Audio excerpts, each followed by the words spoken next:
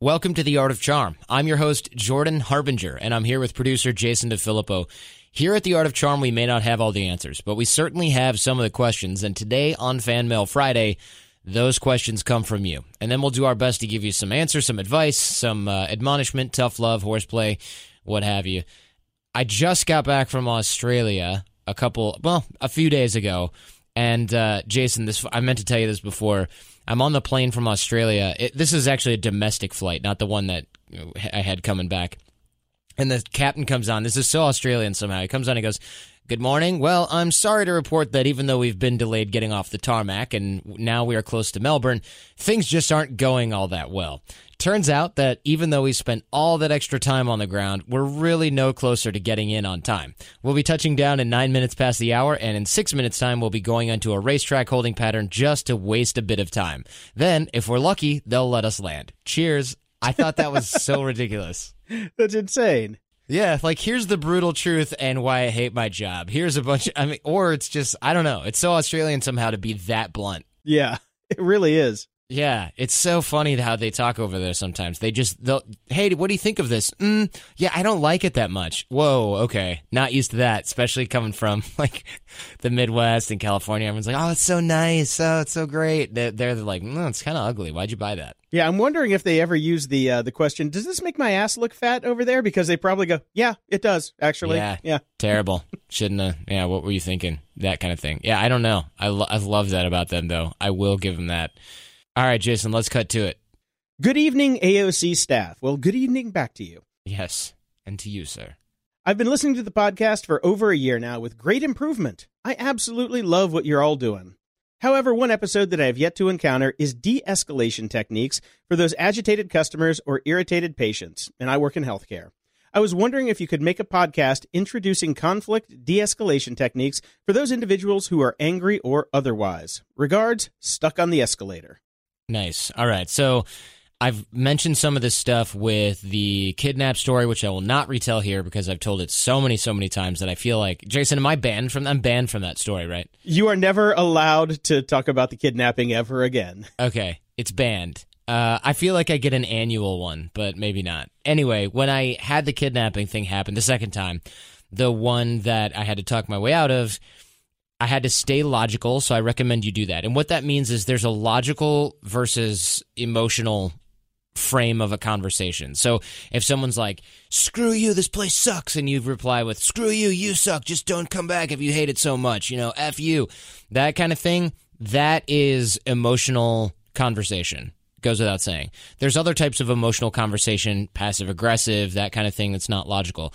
If you stay logical where you just talk about facts, data. So, for example, when I was dealing with the kidnap situation, they were like, "You bombed our country, you son of a bitch. I hate all Americans. You're just like everyone else. You're a freaking spy." I would say something like, "Where do you recommend that I go out to eat?" And it doesn't have to be a non sequitur like that. It could be something like, "Actually, I'm not a spy. I work at this language school." And, you explain to them, "It's on this place, it's near these places, my boss's name is this, you can ask her, these are all questions." You don't say, "I work at this language school, and it's here and here and here, and you should just call my boss, don't beat me up," right? You have to say something like, very calm, stay logical, stay data-driven, and that will help people de-escalate, because they have to then put all of the work into being emotional. And it's really tiring if one person is calm and you're the emotional one. It's really hard to stay emotional over a prolonged period of time if nobody's feeding energy back to you in that particular type of conversation. So stay logical. That will de-escalate things pretty quickly. And then there's, along those same lines, outframe what's going on here. So if they're in this emotional, crazy mode where they're just like, "I hate coming here, you guys always suck, you're always idiots, the store sucks," you can outframe this by staying in that logical mode, but also staying in problem-solving friendly mode. So you literally ignore the emotional context of the interaction. So you can, first of all, you acknowledge it at first, like, "Yeah, you know what, it does make sense that you're this upset about this. I understand completely." And then ignore the emotional context. If they stay mad, they stay annoyed, ignore all of that emotional stuff. And, "I hate coming here. You guys are all idiots. Your support's a bunch of idiots." oh, I totally understand the frustration with this, sir. Let's fix this. I want to get this fixed for you right now. So, okay, first of all, what have you tried? You tried turning it on? Did you try replacing the batteries? Would you like me to show you how to do that? And they say, no, you idiot, of course I know how to replace batteries. Come on, you think I'm some kind of moron?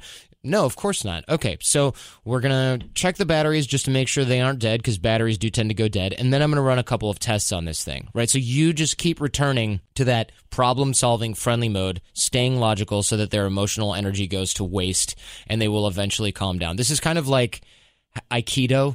So you say, wow, that really is frustrating. Let's get this fixed. So you accept it, and then you sort of redirect it. And it takes them from a conflict mindset to the I'm on your team mindset. And this will work 99% of the time. And I know it sounds a little obvious, but I think that it's beyond that. I think staying logical and outframing are not necessarily the most advanced techniques, but you will start to come up with advanced techniques once you start to work this a lot. The tricky part is not in knowing what to do here. The tricky part is in remaining unemotional and keeping your frame, when really what you want to do is say, look, jackass, you're the dumbass who's installed, clicked on a virus, or you're the dumbass who dropped it in a pool of water. So I'm not here to make your life easier. Stop treating me like crap. That's what you really want to do, but you cannot do that if you want to de-escalate. But this stuff will work 99% of the time. The other 1% where it doesn't work, these are people who can't help but act this way because it's how they are with everyone. So they have unlimited, seemingly, emotional energy to have temper tantrums, be ridiculous. It has nothing to do with you. That's important to remember, is their emotional crap that's going on has absolutely nothing to do with you. So do what I just mentioned. If it doesn't work, don't worry about it. Just do your job and make sure you don't end up spending more time with these types of people than you have to. I totally feel like you've used this on me quite a few times. Of course. I'm a bit of a hothead, they say. I use this with everyone, and it's actually subconscious at this point. And I use it with my wife, and she uses it with me, and I use it all the time, because it's really more effective than I'm going to get emotional and whipped up about something. It's different. It's not that I don't get whipped up. I just decide I'm going to spend the next 5 minutes venting about this.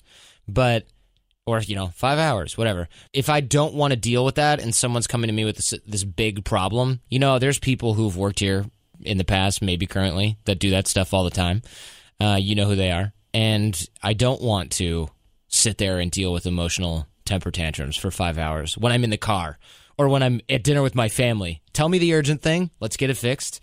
And we'll move on. And a lot of times, if people just want to vent about something and you're staying in that logical problem-solving mode, they'll get bored real fast because they want you to go, that's ridiculous, I can't believe that, let's fire that son of a bitch right now. If you just stay calm and you go, oh, okay, well, I'm going to reevaluate some of his work then. Okay, well, I'm going to schedule that for next week. None of this sounds super urgent, and I'll take care of it. Then they're like, you're not playing ball with me here. You're not venting with me, so I'm done. I'm going to go call my girlfriend, which is what they should have done in the first place. That's fantastic. All right. Next up. Hey, Jordan. Happy Friday.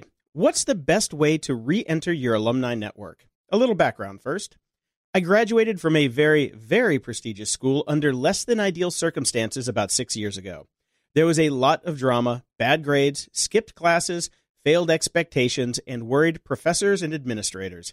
No criminal or legal issues, though, thankfully. I fell out of touch with pretty much all of my classmates because of personal issues that made me feel like I couldn't reach out to them. I'm at a point where I'm no longer a giant hot mess and am actively building my relationships and network.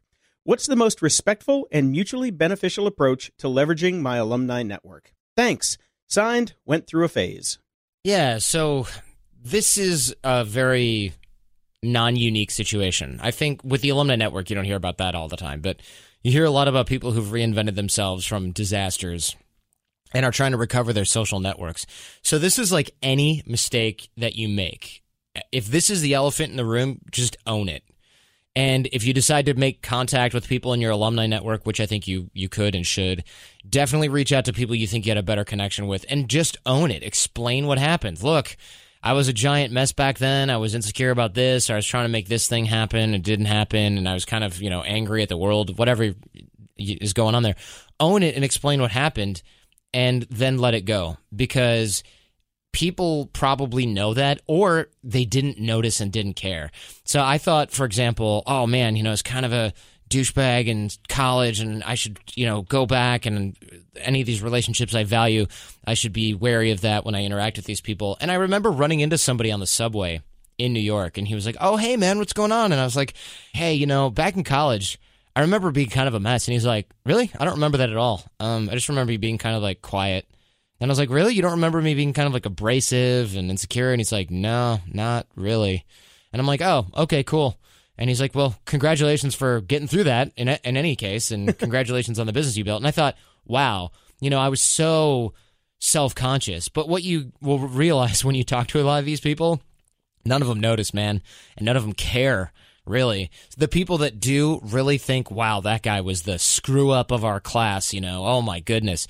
If you own it and you explain what happened, half of them are going to be like, "Oh, okay, great, I didn't even notice." And the other 48% are going to go, "Oh, yeah, you were kind of a mess. I do remember you being kind of crazy." They're not going to care. I really think that you're more self-conscious about this than anything. Now, in addition to that, let's assume that you are right, and everyone's like, "Oh my God, you're the craziest screw-up. Everyone hated you. What a terror. I can't even believe I answered the phone." It doesn't matter. What your conduct says about you from here is really important. So keep your word. If you meet up with someone, don't cancel, show up on time, act right.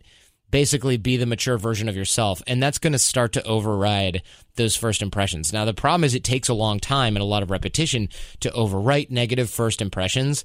That said, if your last impression was 10 years ago because you had this crazy drama back then and you've been separated for 6 years ago, right? It looks like 6 years. That's a long-ass time, right? A lot of these people are not going to remember anything. So if you act right and you keep your word, that's going to be their new impression of you. And I would lastly ask, why do you need to re-enter your alumni network? It's often easier to start fresh. I'm all about repairing a bridge wherever possible, but I'm wondering if, sure, you graduated from a very, very prestigious school. Let's say you graduated from Harvard, and there's a lot of drama, bad grades, skipped classes. I still wonder, how much do those people in that class really matter? A lot of them might have great positioning, but there's a lot of people that you don't have to start from -10 with that will also have good positioning. And I'm all about repairing these bridges, but how much is this worth to you? I would start doing it anyway, but I would be very cautious of saying, I need these bridges to be repaired in the next 90 days so I can get a job. That's going to be problematic because you're going to come at it with an agenda, which is bad. People are going to smell that and go, "Oh, you're being nice because you want something." Same old went through a phase. Same old L that we knew from back then. That's going to be a problem for you. So dig the well before you're thirsty and start the repair process now. Don't expect anything from these people till 2019. Johnny, we know if you listen to the show, you are driven. In fact, we're driven by the search for better. But when it comes to hiring, the best way to search for a candidate isn't to search at all. Don't search, match with Indeed.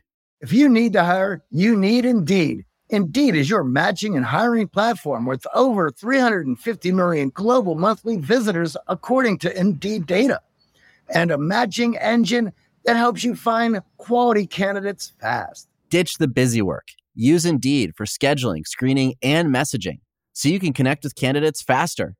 And Indeed doesn't just help you hire faster. 93% of employers agree Indeed delivers the highest quality matches compared to other job sites, according to a recent Indeed survey. We have hired a lot of team members over the last 17 years. Going through endless resumes, well, that's a time sink. But you know what else is a time sink? Interviewing endless people, because they're all going to give you the best face forward. That's why we love Indeed, leveraging over 140 million qualifications and preferences every single day. Indeed's matching engine is constantly learning from your preferences. So the more you use Indeed, the better it gets. Join more than 3.5 million businesses worldwide that use Indeed to hire great talent fast. And listeners of this show get a $75 sponsored job credit to get your jobs more visibility at Indeed.com/charm. Just go to Indeed.com/charm right now and support our show by saying you heard about Indeed on this podcast. Indeed.com/charm. Terms and conditions apply. Need to hire? You need Indeed. Over the last 17 years, we have launched our fair share of online courses, coaching programs, and finding the right platform has always been a challenge. They say if you do what you love, you never work a day in your life. But if you're an entrepreneur, you know the hard work that comes with it. That's why you need Kajabi. Kajabi makes it easy to run your entire online business from one platform so you can focus on what you love, creating. Kajabi is the ultimate all-in-one platform that helps creators and entrepreneurs build successful online businesses by unlocking predictable, recurring revenue. No matter your niche, Kajabi makes it easy to turn your skills, passions, and experiences into enriching online courses, exclusive membership sites, subscription podcasts, thriving communities, personalized coaching, and more. The best part? Kajabi doesn't cut into your revenue because everything is owned and controlled by you. So keep 100% of what you earn. And with Kajabi, you also get robust analytics, easy payment options, email marketing tools, and customizable website templates, all built in. You don't even need a huge audience to make sustainable income. There are thousands of creators on Kajabi making 6 and 7 figures with less than 50,000 followers. Right now, Kajabi is offering a free 30-day trial to start your business if you go to kajabi.com/charm. That's KAJABI.com/charm. Go to kajabi.com/charm and join the creators and entrepreneurs who have made over $7 billion. All right, moving on. Jordan, something's been on my mind a lot lately, and you might have some insight. I've had a lot of unique experiences in my life, from meeting cool and not cool people in bizarre ways to traveling the country selling magazines door to door for a few years, and also traveling to schools all over to teach kids about animals. I saw so many wonderful places and met a ton of interesting and crazy people all over the U.S. My list of seemingly out-of-the-ordinary jobs and experiences goes on. Now I'm becoming certified to be a body language trainer and plan to start a business. I'm passionate and excited about everything I've done and am doing. Those things should make me feel like a badass, but they make me feel unrelatable. I get really weird when talking to people about my experiences because I feel like they think I'm lying or exaggerating or showing off. When I start to tell a story or relate to someone about a place they went or experience they had, I fumble and rush my words. I get really anxious and I probably look like I'm lying, which makes the feeling even worse. I want to talk about my experiences because they excite me, and people generally like to see others show passion and excitement. I know I do. Is this some off-brand of imposter syndrome? In my mind, I tell myself to slow down, be confident in what you're saying, or who the heck gives a crap if they think you're lying? But I still have a lot of anxiety with this. Any suggestions to what this might be about or advice on how to overcome it? Thanks, AOC, and keep kicking ass at what you do. Anxious, but interesting. Hey, this is classic, from the sound of it, classic imposter syndrome, and one of the many, many incarnations thereof.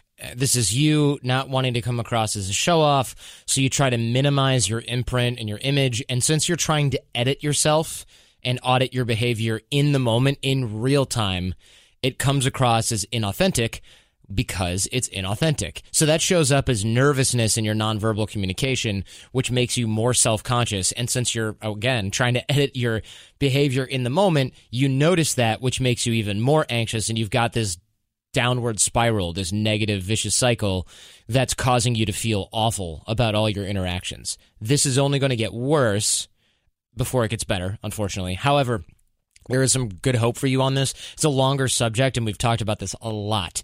Actually, we just released an episode in the AOC Toolbox on imposter syndrome. There's a couple in there, actually, and we can link to those in the show notes. But if you go back to recent AOC Toolbox episodes, and if you're on the website, theartofcharm.com/toolbox, that's where those are. But also, if you just look recently in the feed and look for the Toolbox episode on imposter syndrome, this will also help explain a lot about what's going on there and some strategies on how to fix it. And it's a longer subject. So if you're dealing with anything like this and you're listening to this, definitely go back and check out the Toolbox episode on imposter syndrome, because this is very, very common.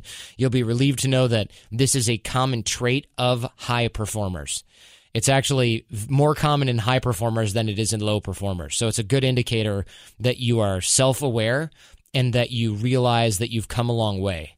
So most people who are, you've got that Dunning-Kruger thing. If you're really, really low on the totem pole, you're like, I'm great at this. I'm going to be awesome at this. You don't think for a second that maybe there's some hitch going on here.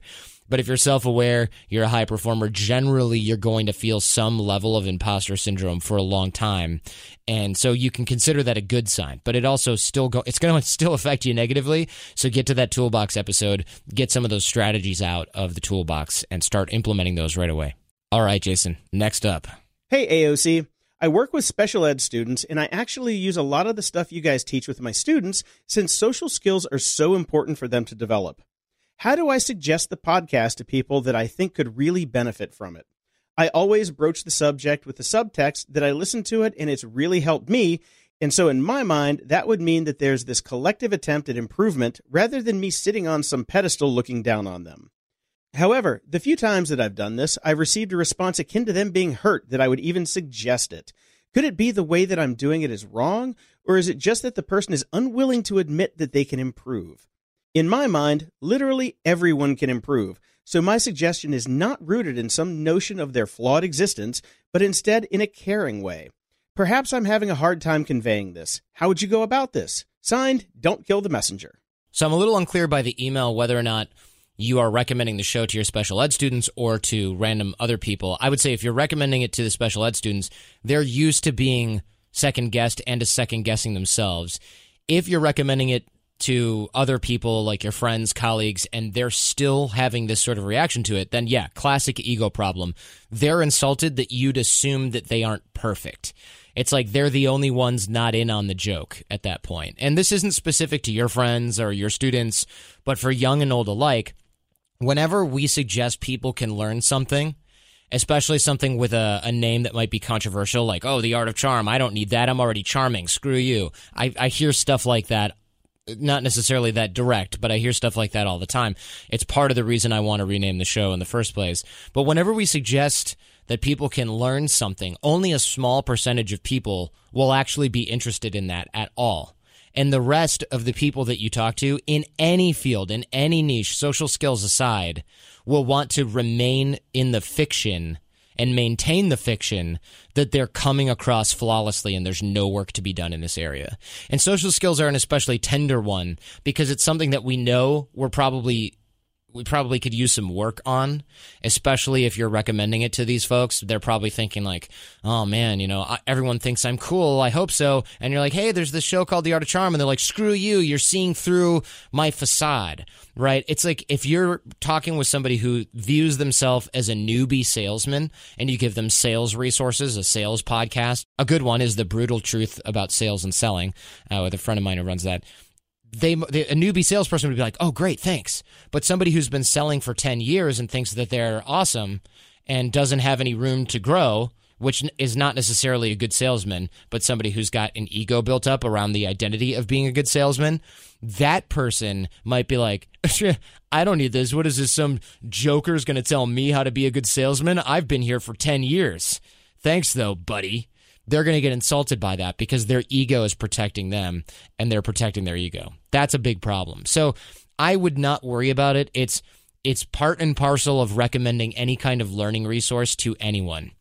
If you come to a newbie skater and you say, here's a Tony Hawk tape on how to do amazing tricks for newbies, they'll probably be really stoked. But if you talk to somebody who views themselves as an awesome skater because they've been doing it for 90 days straight, they might throw it back in your face. It just has to do with how they handle their learning curve. And a lot of people have to go through in a zone where the ego is paramount because they build their identity around something, but it's still fragile because they know deep down that they probably could use work on it. They just don't necessarily need you to draw a highlighter over that. Now, the problem is you can't necessarily tell who those people are going to be. So you might say, hey, Jordan, have you heard this show, The Art of Charm? And I might go, no, I haven't, but I'll check it out. Wow, this is decent. I'll listen to this, right? Even if I do say so myself.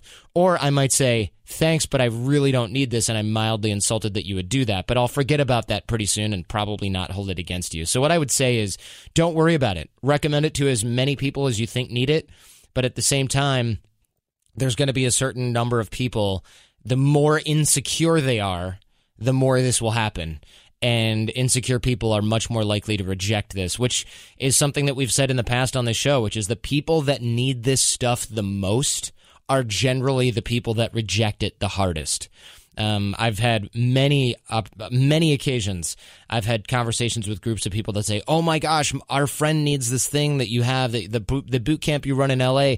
My friend really needs this, or my son really needs this, or my husband really needs this." And then when they finally broach a subject with that person, not only if I've had this happen when I'm there, they'll say something like, "That's so stupid. I can't believe people pay you for that. That's so ridiculous. What kind of losers go to your class?" And I'm thinking, I just had a class full of U.S. Army Special Forces, but I'm sure you're really awesome, unemployed guy who's been, 90 days without a job or 9 years without a job and has been single the entire time and kind of smells bad, and these people all pity him. But yeah, no, you're really great. Keep maintaining that fiction.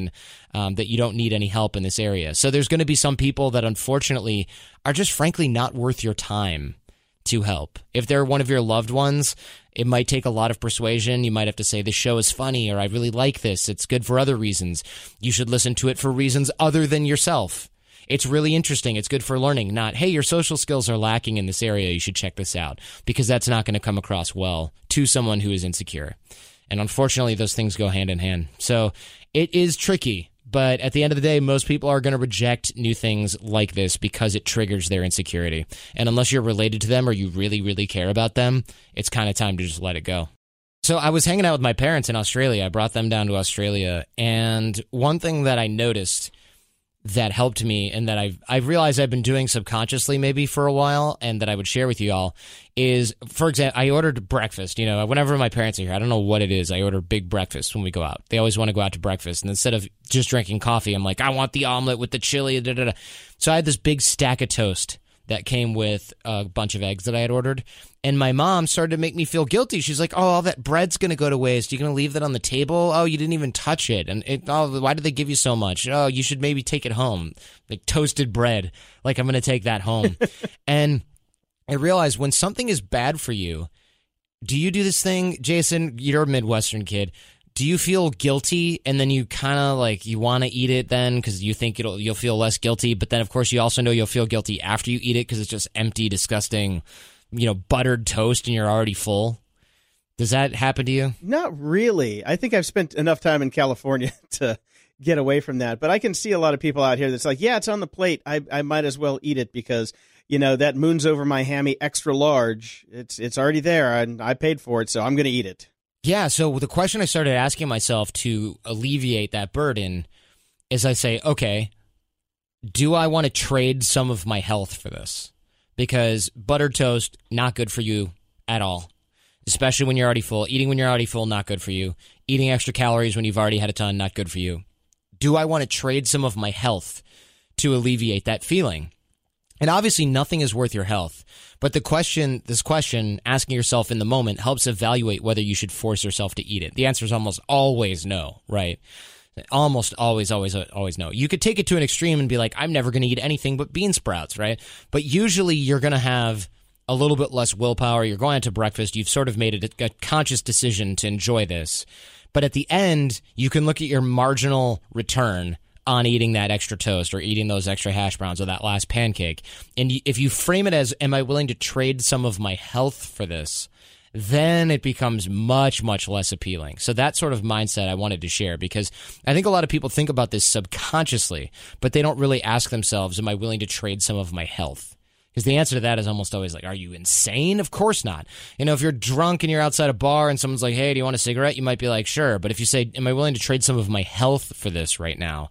it reframes the conversation entirely, in my opinion.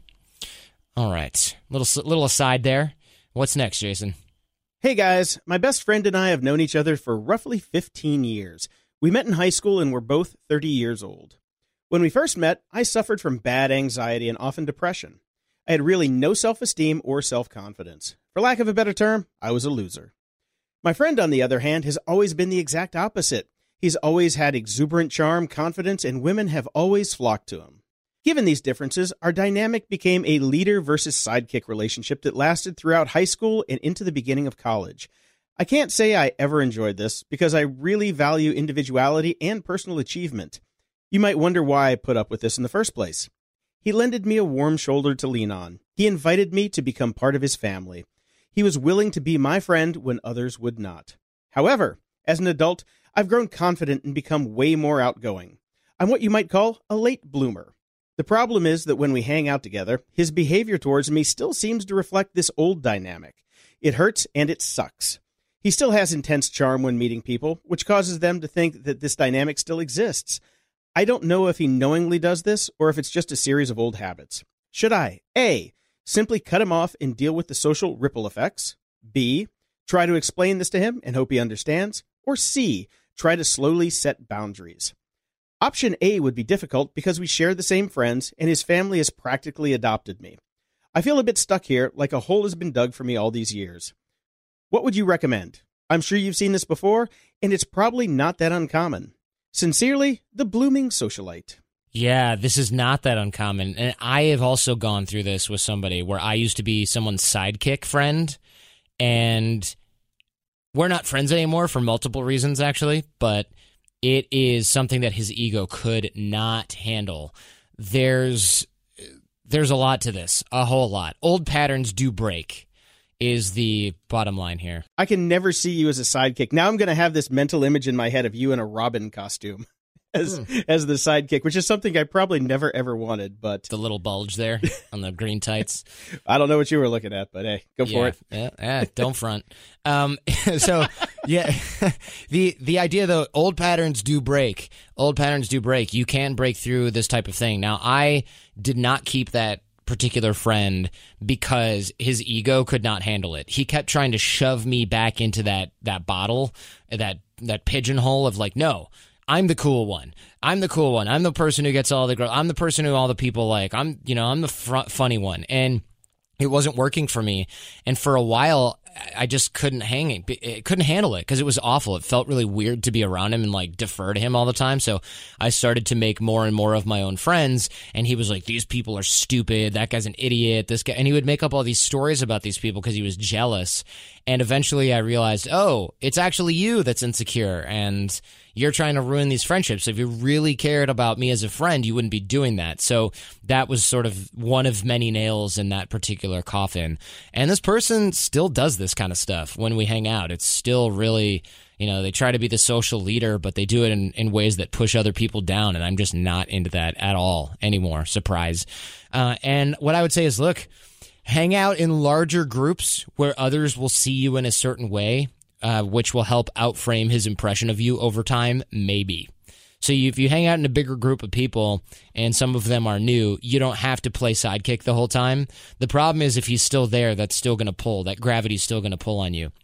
Now remember, he's used to a role that you have played in his life. And likely, your sidekick mode holds up his self-esteem in some way. And I don't really get what hurts you here. You hint at his behavior being negative, but it's a little unclear. Like, if he's being a total dick and belittling you because he sees you as less than, then you're not a sidekick, you're a whipping boy. You're in an abusive friendship. I know that sounds weird, but that's a real thing. And that's emotionally unhealthy for you. And sometimes you outgrow people, and yes, even family is part of this. I know people were like busting out their phone to write an email and ask about that. It probably won't come to that, but talking to him about this is not going to help. I guarantee you it's not going to help. Unless you're trying to just shine a light on something that he's doing that bothers you, that's possible. But most likely, they're going to have no clue what you're talking about because it's really hard to read the label when you're inside the jar. And this is something that this is a pattern that he is in right now. And this process will take some time. If you can fix it, it cannot be rushed. But I would say starting ASAP, you need a wider circle to reinforce your new positive self-image.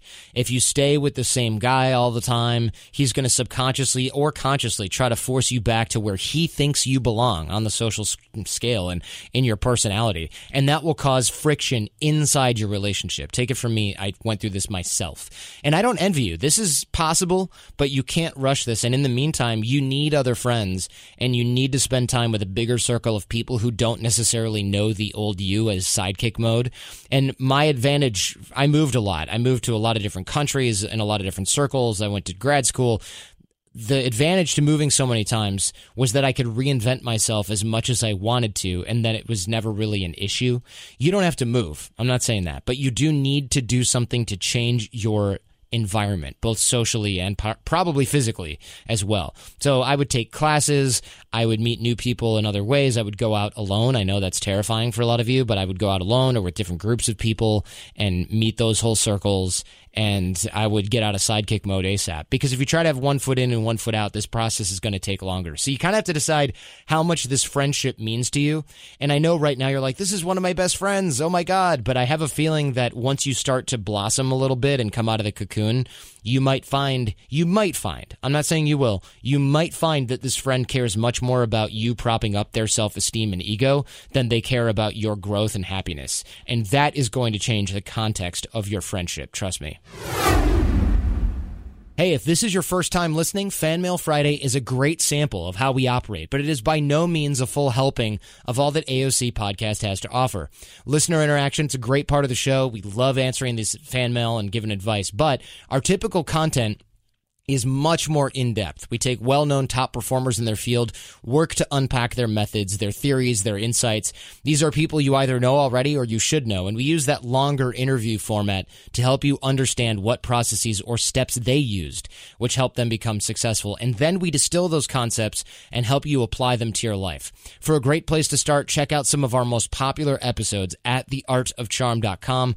That's where you can find the best of, as well as our fundamentals toolbox, which includes what we like to call the basics of mixed mental arts, including topics such as reading body language, nonverbal communication, the science of attraction, negotiation techniques, networking and influence strategies, persuasion tactics, and everything else that we teach here at The Art of Charm and in our live residential boot camps. We'll send all of this to your inbox. Just go to theartofcharm.com/challenge. And if you want to learn more about our in-person training, go to theartofcharm.com/bootcamp. Thanks for listening and supporting the podcast. For a list of all of our amazing sponsors and discounts, visit theartofcharm.com/advertisers. Now, back to Fan Mail Friday. I know, Jason, we got some feedback on Corbin Payne's episode about dealing with law enforcement. You want to dive into that? Whoo, boy, did we ever. I've been a long-term listener and fan of the show. Until today. I was extremely disappointed after listening to the latest episode of The Art of Charm, where you spoke with Corbin Payne. I am a police officer in Canada, not the United States. I've never been so insulted by a discussion about police as your discussion on this episode. Both of you continually said that you are supportive of law enforcement, yet you turned around and said police would trick you and they don't have your interest in mind. I've been a police officer for 9 years. Prior to that, I was an EMT and a firefighter. The reason I became a police officer was to help people. I can speak for the majority of police. We do not want to trick people. Our desire is for justice. We don't target people for no reason. I was also disappointed in Corbin's story about an officer who made a false statement.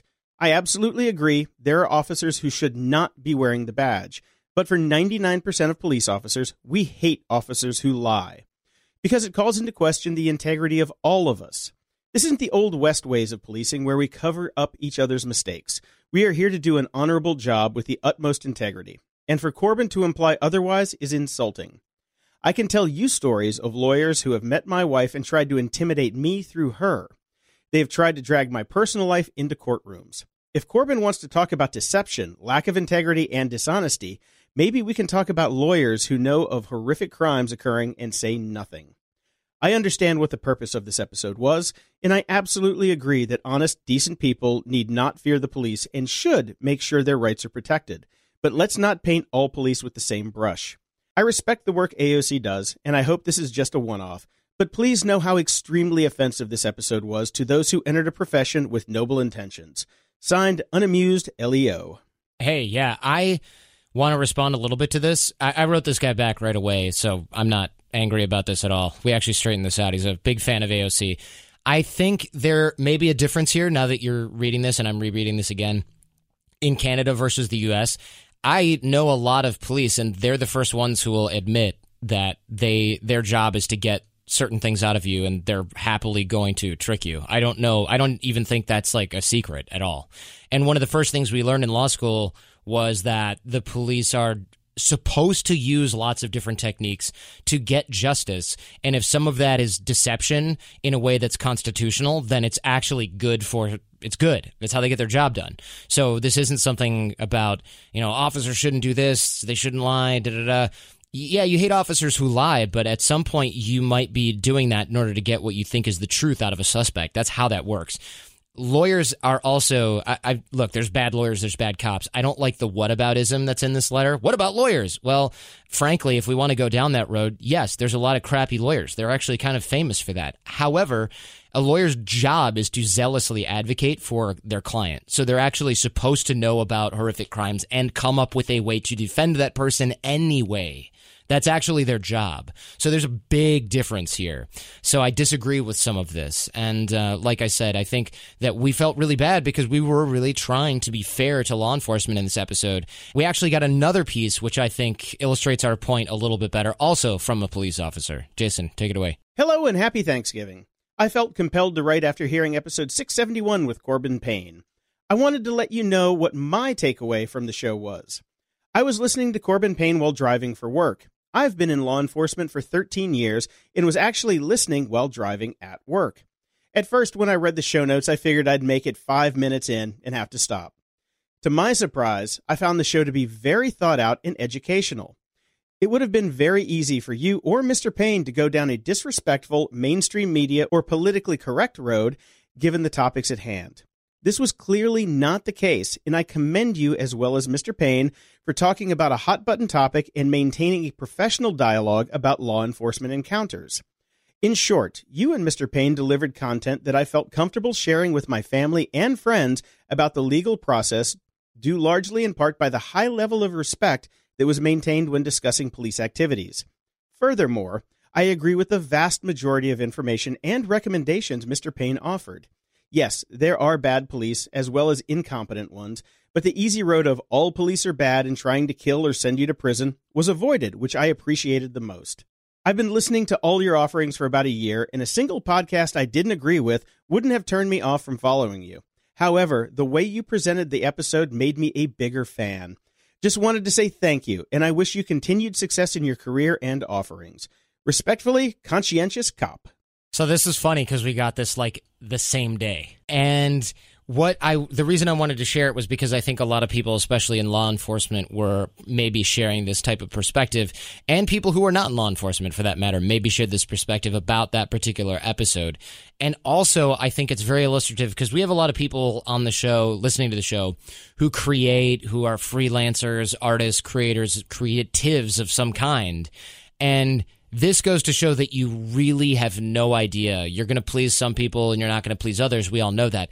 But you can find two people in the same industry, in the same demographic, males of this age group in this geographic area, and they can differ greatly on their opinion of your work, even though it's presented in the exact same way. So this for me was kind of funny because it was such juxtaposition, and it was literally within the same 12-hour span that we were looking at these emails and these feedback pieces on this particular episode. So if you're getting mixed feedback about something, look, we all get it, and it's funny because you can just see how two people see things in totally different ways.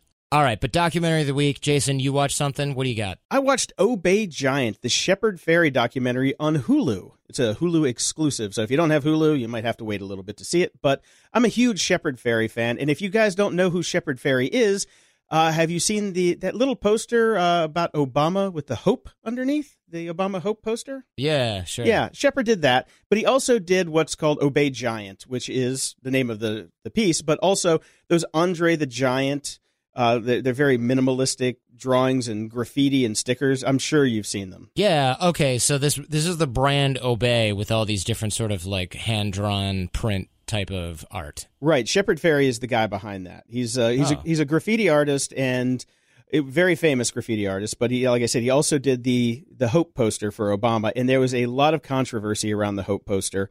But this documentary just takes us through his upbringing, how he got to where he is, which was a fascinating story, and also discusses the lawsuit over the Hope poster and how he screwed up, and he admits he screwed up by taking another artist's photography and not paying for it, and then lying about it, and eventually coming to fix it.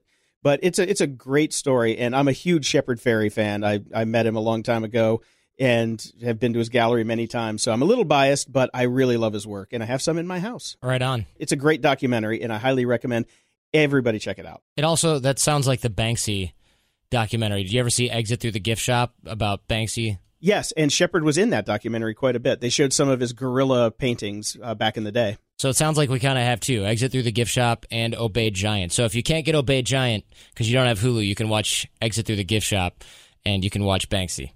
And these are like viral street artists. Banksy is well known, and if you haven't heard of him, you'll still probably be quite interested in this because it is interesting, his story and all the stuff he did. And when I was in Cuba, me and Jenny just went for a walk through a neighborhood. Just went through a neighborhood, and we spotted a definite Banksy piece.